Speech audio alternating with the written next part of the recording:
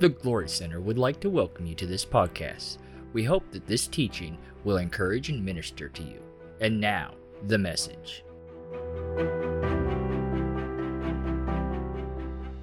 Let's get into Romans chapter 4. Romans chapter 4. Continuing on righteousness and condemnation. Boy, I tell you, Romans is certainly Paul's masterpiece, just an incredible portion, of Scripture that absolutely establishes us firmly in the gospel. And, we looked a couple of weeks ago, or a week ago maybe. What's that?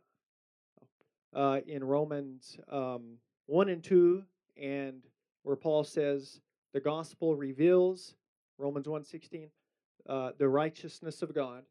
And then in verse 18, he says that the wrath of God is revealed from heaven. So he says the gospel reveals righteousness, and then in other words, the created order reveals what he calls wrath there, which is the intrinsic consequences of sin. And he says multiple times that God gave them over. And so that's really what the term wrath is. It's giving you over because God respects our freedom and our will and our choices. And so any person is, free to choose. So he looked at that, but he gets to chapter 2, and he says that these people had a knowledge of God and a knowledge of what would happen to them, but that did not motivate them to change. Then he gets to chapter 2, verse 4, and he says, but it's God's goodness that leads men to repentance. So knowing they were sinful, knowing the knowledge of the consequences of their sin could not motivate them or empower them to change.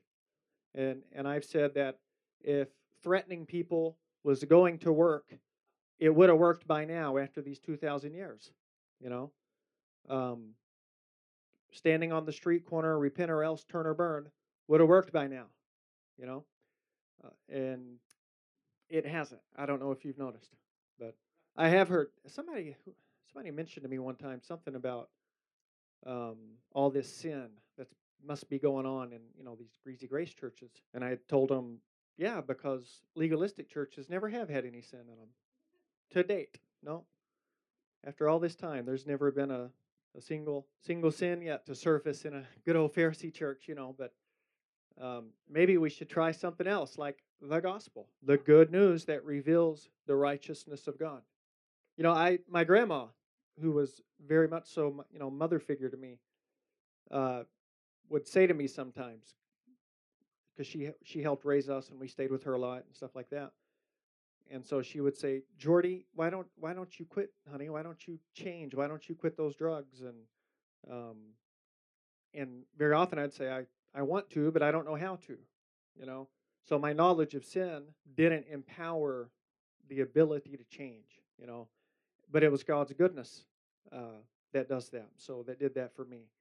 And then we looked at Romans 3, and in Romans 3, verse 8, Paul says that he was being accused of saying, let us sin that good may come, or let us sin that grace may abound. Paul said he was being falsely accused of saying that. And he said, the people that do accuse me of preaching this greasy grace, so to speak, he said, their condemnation is just. So he, sort of like Galatians 1, when he pronounces a curse on not preaching, when he says in verse 6, I marvel, Galatians 1, verse 6, I marvel that you are so soon removed from the grace of Christ to another gospel. And then twice he says, whoever does this, whether a human or an angel from heaven even, let them be accursed, right? And so Paul was very non-compromising. He even went and withstood Peter, Galatians 2, to his very face for compromising the purity of the new covenant and God's grace and trying to intermingle law with grace, right? Very familiar verse here. We are going to start in Romans 4, but just a wonderful verse here in John chapter 1, very familiar. Verse 17 says, for the law was given through Moses, John 1:17. The law was given through Moses, but grace and truth came or were realized through Jesus Christ. So the law came through Moses, but grace and truth came through Jesus. So truth is on the side of God's grace. Does that make sense? I have heard people try to separate this and say, well, you got to have grace, but you also got to have truth, as if they're two opposing forces. You can't find that in this verse. There's nothing. He's putting grace and truth on the same side, but the opposite side of law. Law is what's on the opposite side here. So I'm not sure how anybody could possibly read that and even begin to. It's just a total imposing that onto the scripture. So, and then even look at the next verse, verse 18. No one has seen God at any time except the only begotten God who is in the bosom of the Father. Well, who's that? That's Jesus. He has explained him. Well, what did he come explaining him? Grace and truth. So back to Romans here. And, we looked at Romans 3, and then near the end of Romans 3, Paul talks of how God put all under the guilt of sin, Jew and Gentile, so that he could have mercy upon all. That is awesome. God found us guilty so he could have mercy. Woo! And, it's really, he knew we were in a bad place. We didn't. So he formulated a way to let us know. And so the law certainly let us know that, Um, let's start here in verse 1, Romans 4:1. We might skip around a little bit. Romans chapter 4, verse 1. He says, what then shall we say that Abraham, our forefather, according to the flesh, so he's talking, the book of Romans, the congregation, if you will, are Jew and Gentile. So sometimes you can see where he weaves to talk, like in chapter 7, he says, I speak to those who know the law. So like in 7, he pivots specifically so he kind of does that, here in this letter. So according to the flesh, in other words, to the Jewish audience, Romans 4:1. What has Abraham, our father, according to the flesh, what has he found? So think about it. I mean, there's a lot in that, but, and I mentioned last week, even when John says to the religious leaders, he says, you think that because Abraham is your father, that gives you some sort of special standing with God. He said, God could raise up of these stones children unto himself, which is really an incredible statement. So Abraham's natural, which he was the first, if you will, but lineage, I guess, doesn't provide any standing with him before God, So according to the flesh, and in the book of Romans, he'll use the phrase "in the flesh" a lot, and it pretty much generally speaks of a Jew under the law. That's what he uses in this. We'll see that more clearly later. Verse 2, for if Abraham was justified by works, he would have something to boast about, but not before God. That's interesting. A lot of times when we threaten people, we'll say, you can fool the church, you can fool your spouse, you can fool whoever, but you can't fool God. Saying if you're doing secretly bad stuff. But right here, it's good stuff, but you can't fool God. It's faith in Jesus.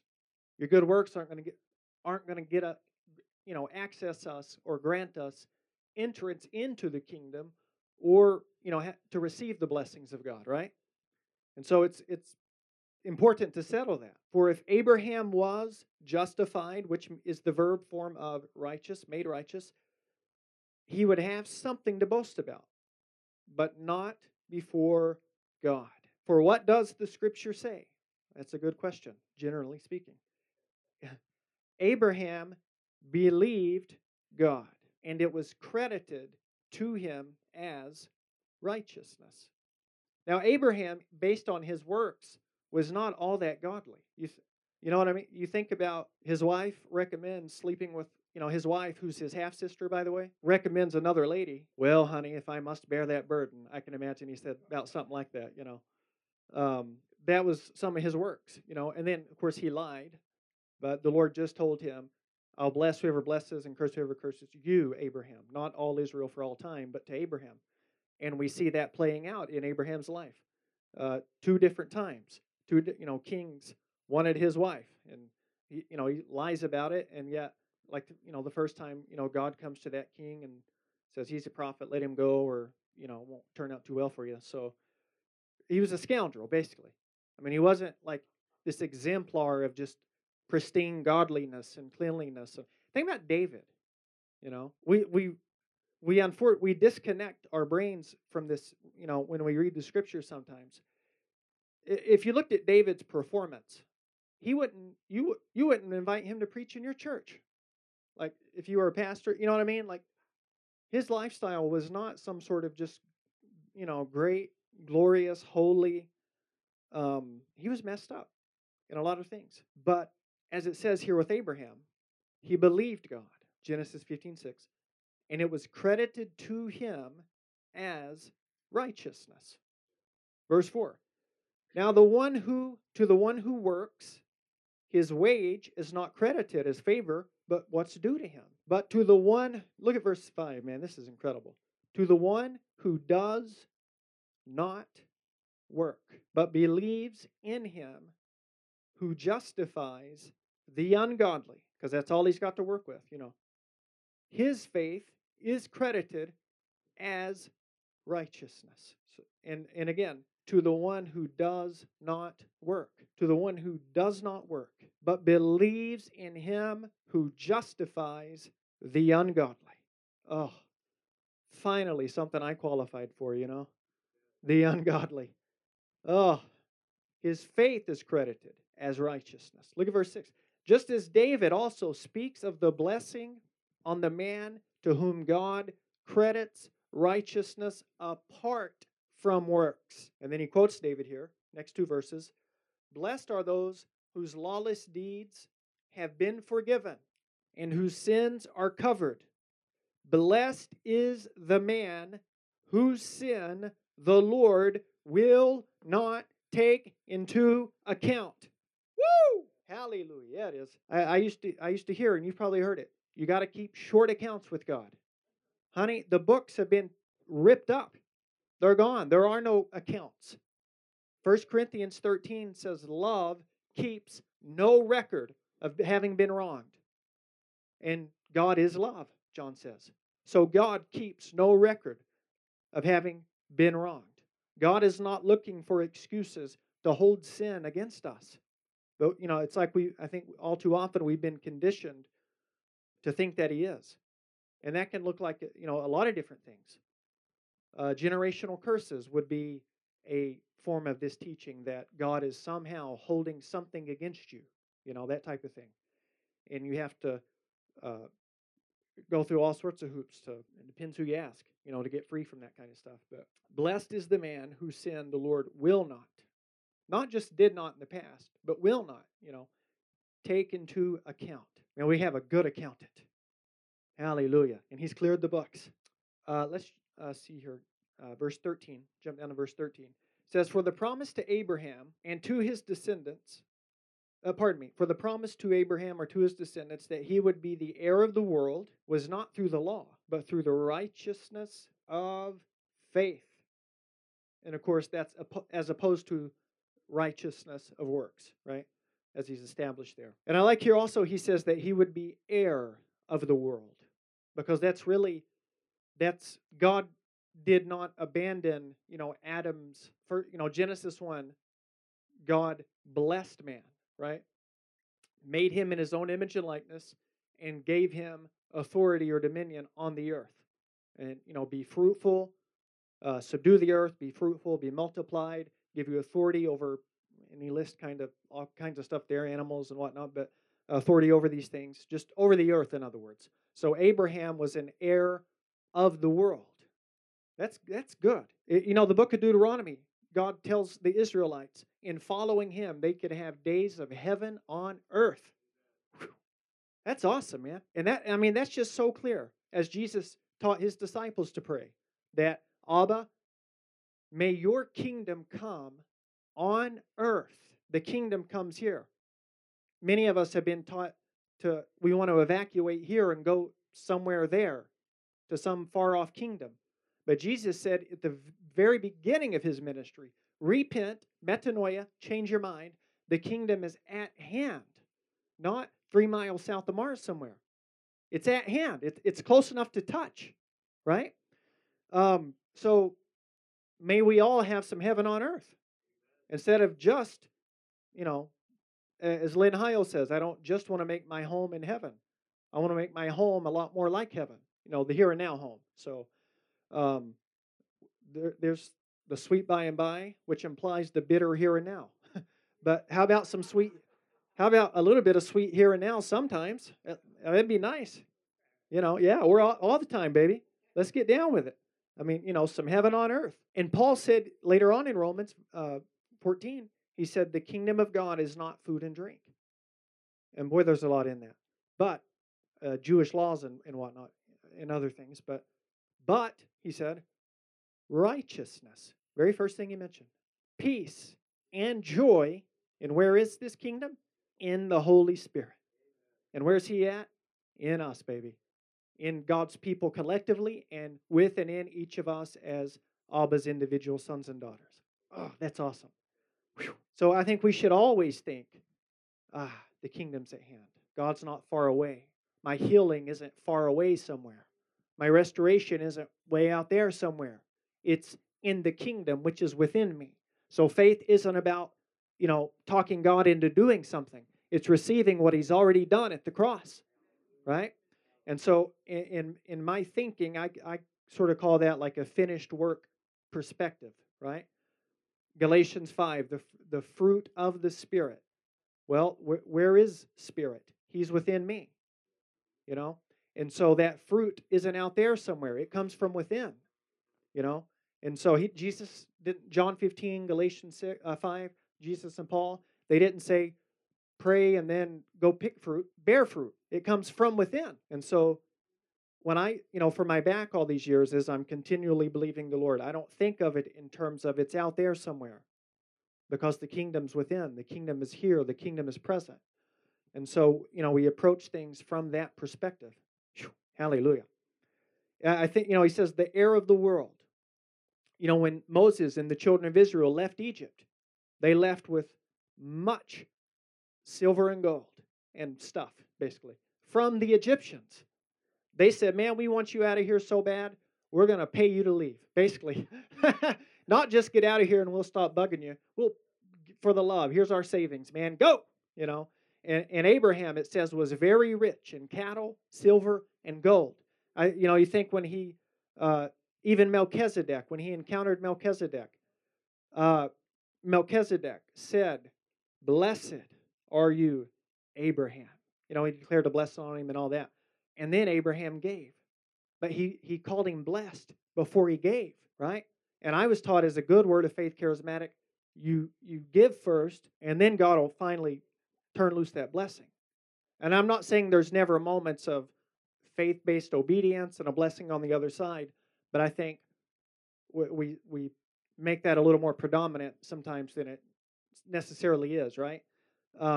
Even Jesus in Matthew 10, heal the sick, cleanse the leper, raise the dead, cast out demons. Freely you've received first. Therefore, freely give, right?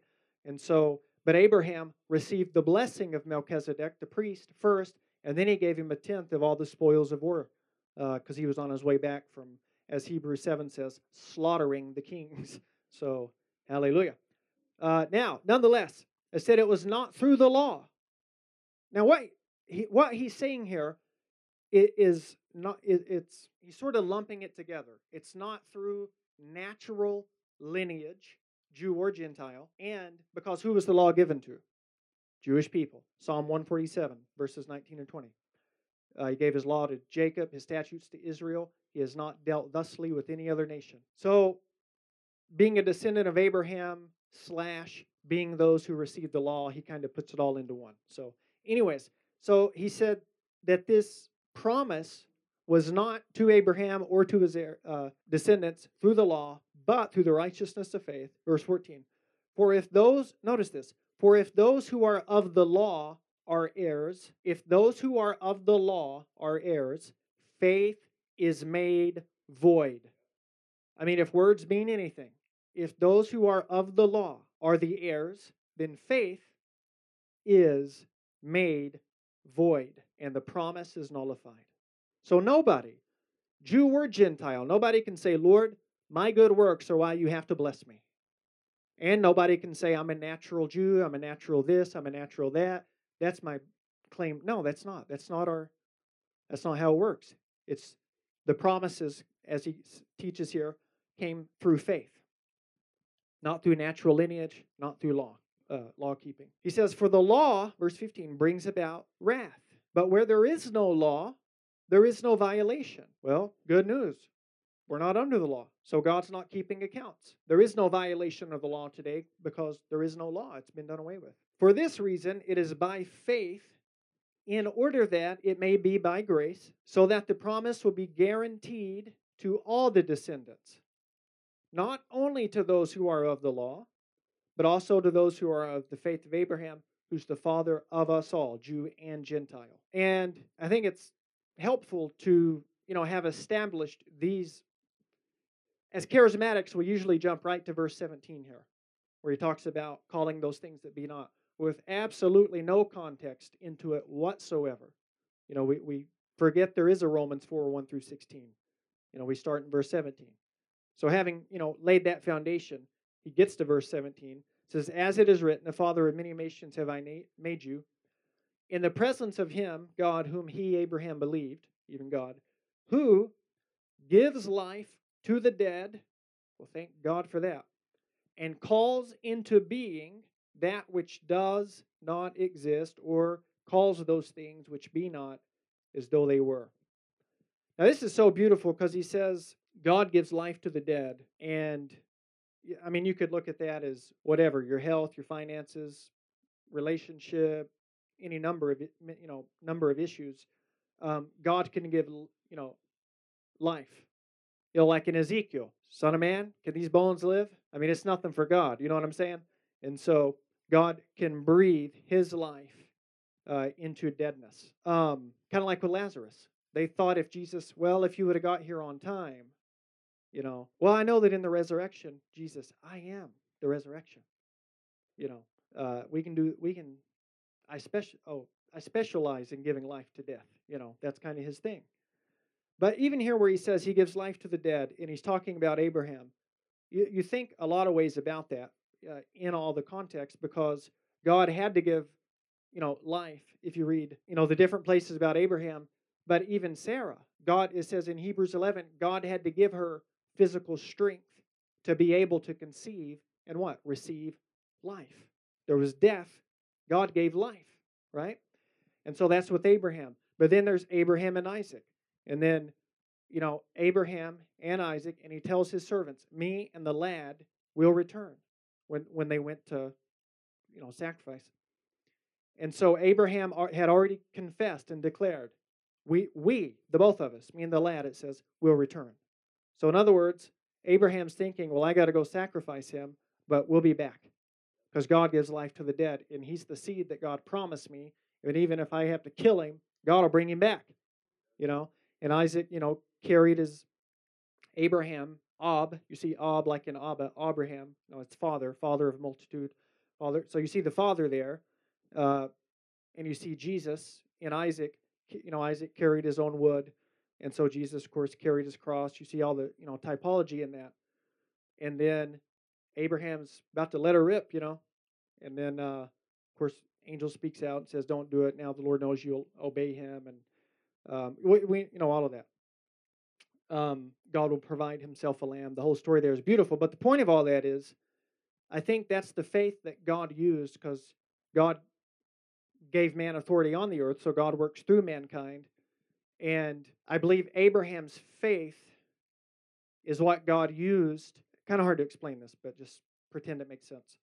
He used Abraham's faith for Isaac really as mankind's faith for Jesus to be raised. I don't know if that makes sense. I don't know how to explain it exactly the way I want to, but it was type and shadow, but it also had implications for future, right? And so God used Abraham's faith as a mediator, as a man in the earth to create a covenant with, right? And so Jesus came as the true seed of Abraham, Galatians tells us. And so Abraham had faith that God would quicken the dead, give life to the dead, resurrect the dead. Abraham had faith for his seed to be raised from the dead. And who does Galatians say his seed is? Jesus, right? So there's a lot in these verses here.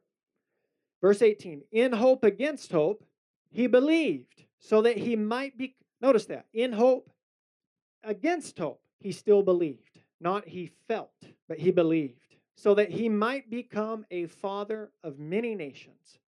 According to what had been spoken, so will your descendants be. Verse 19, without becoming weak in faith, he contemplated his own body, now as good as dead, since he was about 100 years old, and the deadness of Sarah. I mean, they were doubly dead. You know what I mean? This is no hope, man. Yet with respect to the promise of God, he did not waver in unbelief. Hallelujah. This reminds me of James chapter 1, where he tells us that the double-minded man is unstable in all his ways. And James says, ask in faith, more, in other words, believing you're going to receive. Every good gift, every perfect gift comes from him. But James tells them, but, the man who's double-minded, the man who wavers, the man who's, he loves me not, maybe he will, maybe he won't, all that kind of stuff. James said, don't let that man think he'll receive anything from the Lord. So notice it's not the Lord withholding. The Lord must be offering it. He says, don't let that man think he'll receive, because faith is the receiver, if you will. All right? So he says, he did not waver in unbelief. But, check this out, this is so good. He grew strong in faith. And I think, yes, I'm down with that. I want that. I'm into that. I prefer strong faith, amen? As opposed to weak faith. So how did he do that? Giving glory to God. He worshiped God. And if you read Genesis, there's different forms that took and all that. But just generally, he trusted God and he gave glory to God, right? In other words, what is giving glory to God? That's worship, right? That's worshiping God. And I mentioned that at the beginning of worship, and I sort of felt that, the importance of that for us in that moment, to be reminded of worshiping God, in your own life, in other words. Sometimes it's important for us, perhaps often, but sometimes it's better than no times, to turn off as the stomach turns and spend 15 minutes with Jesus. You won't die. Rico and Estelle will still be on As the Stomach Turns. DVR it. They'll be there. Time spent with God is never wasted time. It's like, Jordan, I feel so whatever. I only read the Bible 5 minutes a day. Flip that and say, man, praise God, I get to read the Bible 5 minutes a day. Don't approach it from a condemnation perspective. Like Joseph Prince says, if you've not been in God's Word, you shouldn't feel condemned. You should feel hungry. I think that's a pretty good way to look at it. But notice that. I think that's very important. He did not waver in unbelief, but grew strong in faith, giving glory to God. That's worship. That's at your own house, walking your own floor, thanking God, worshiping the Lord with your own words, out of your own mouth, believing the promises in His Word that He literally, died and raised to give us. Am I getting anywhere today? It's quiet as a church mouse, yo, church mice. We're in awe. Hallelujah. Verse 21, and being fully persuaded or fully assured that what God had promised, He was also able to perform. Yeah. Therefore, it was also credited to Him as righteousness. Not for His sake only was it written that it was credited to Him, but for our sake also, to whom it will be credited, as those who believe in Him who raised Jesus our Lord from the dead, He who was delivered over because of our transgressions and was raised because of our justification. So if He is raised, according to this, if He is raised, you are justified. He was raised for our justification. Therefore, if I'm not as righteous as I feel, I'm as righteous as He is resurrected. And bless goodness, hallelujah, He is indeed resurrected. So the resurrected Jesus is like the receipt for our righteousness, right? So I don't have to search my feelings if I'm right with God or not. I search a resurrected Jesus. And he's resurrected. He's at Abba's right hand. Therefore, I'm righteous. As 1 John chapter 2, verses 1 and 2 say. John says, I write these things so that you do not sin. But if any man does sin, we have an advocate with the Father, Jesus Christ, our righteousness. Hallelujah. And then he says that 1 John chapter 2, verse 2, he says, who was the propitiation or the mercy seat for our sins, not ours only, but also the whole world. All right. So I want to look at two more things quickly, and I'll be finished, both in the book of Acts. We're going to begin in Acts chapter 10. Acts 10, and this is, where Peter has his vision and, the incredible encounter he had with the Lord.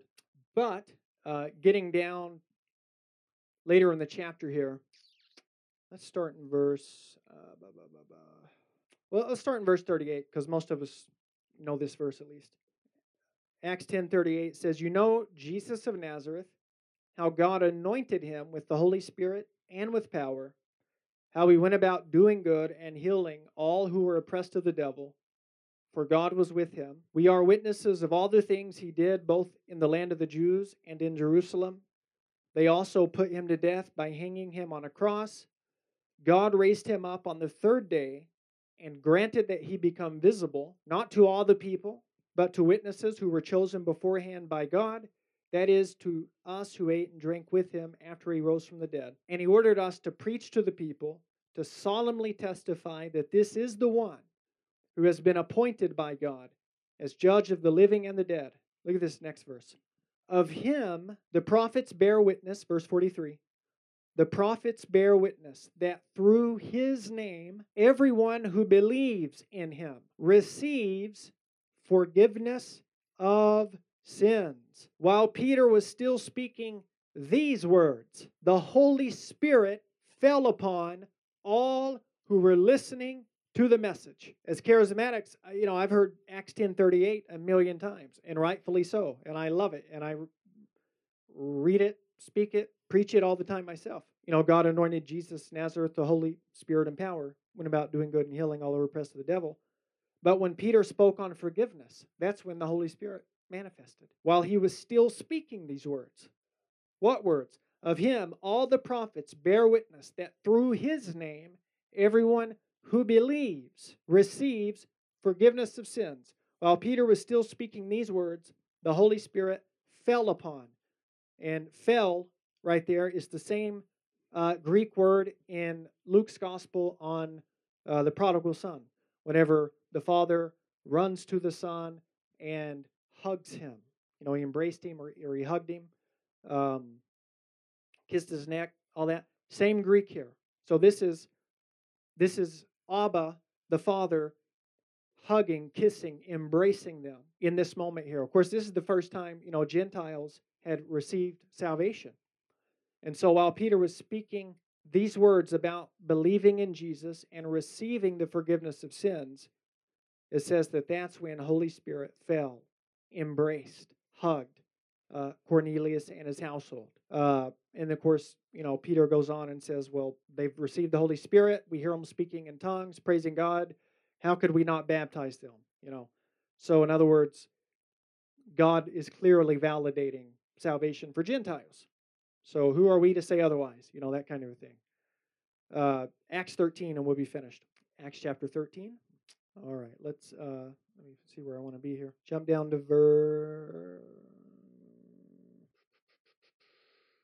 let's start in verse 38 here, but I wish we had time, in other words, to back up here, but I'm just going to jump right in the middle of it. Acts 13, verse 38, and then verse 39. It says, therefore, let it be known to you, brethren, that through him forgiveness of sins is proclaimed to you. And through him, everyone who believes is freed from all things from which you could not be freed through the law of Moses. Hallelujah.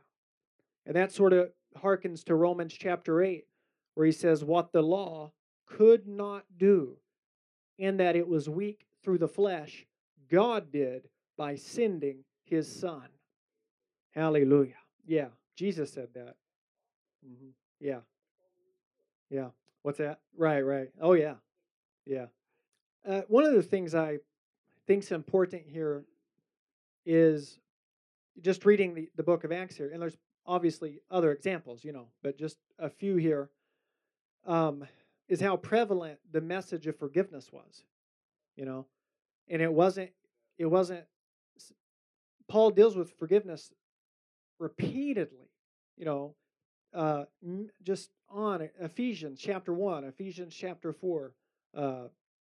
Just in other words, even in one book there, he starts with it. He's got it in the middle of it. It's saturated. Yeah, it's all through Romans. I mean, it's just all through the scriptures. And unfortunately, we treat it sometimes like it's a baby doctrine, But I think I don't think we get it sometimes. And the reason is because of how condemned most of us are most of the time. And so we need to be reminded of what Jesus' blood has done for us, you know. He really has forgiven us. And so we don't have to, it's not presumptuous, it's not prideful to think, to acknowledge, to believe, to declare, I'm forgiven. I'm the righteousness of God in Christ. My sin is gone. It died with him. And that's not pride, that's faith. It's humility, because I can't do anything to get my own forgiveness. It's just total faith in what he's done. The Glory Center would like to thank you for listening to this podcast. We hope that it has encouraged and ministered to you. We also would like to invite you to check out our website at glorycenter.org.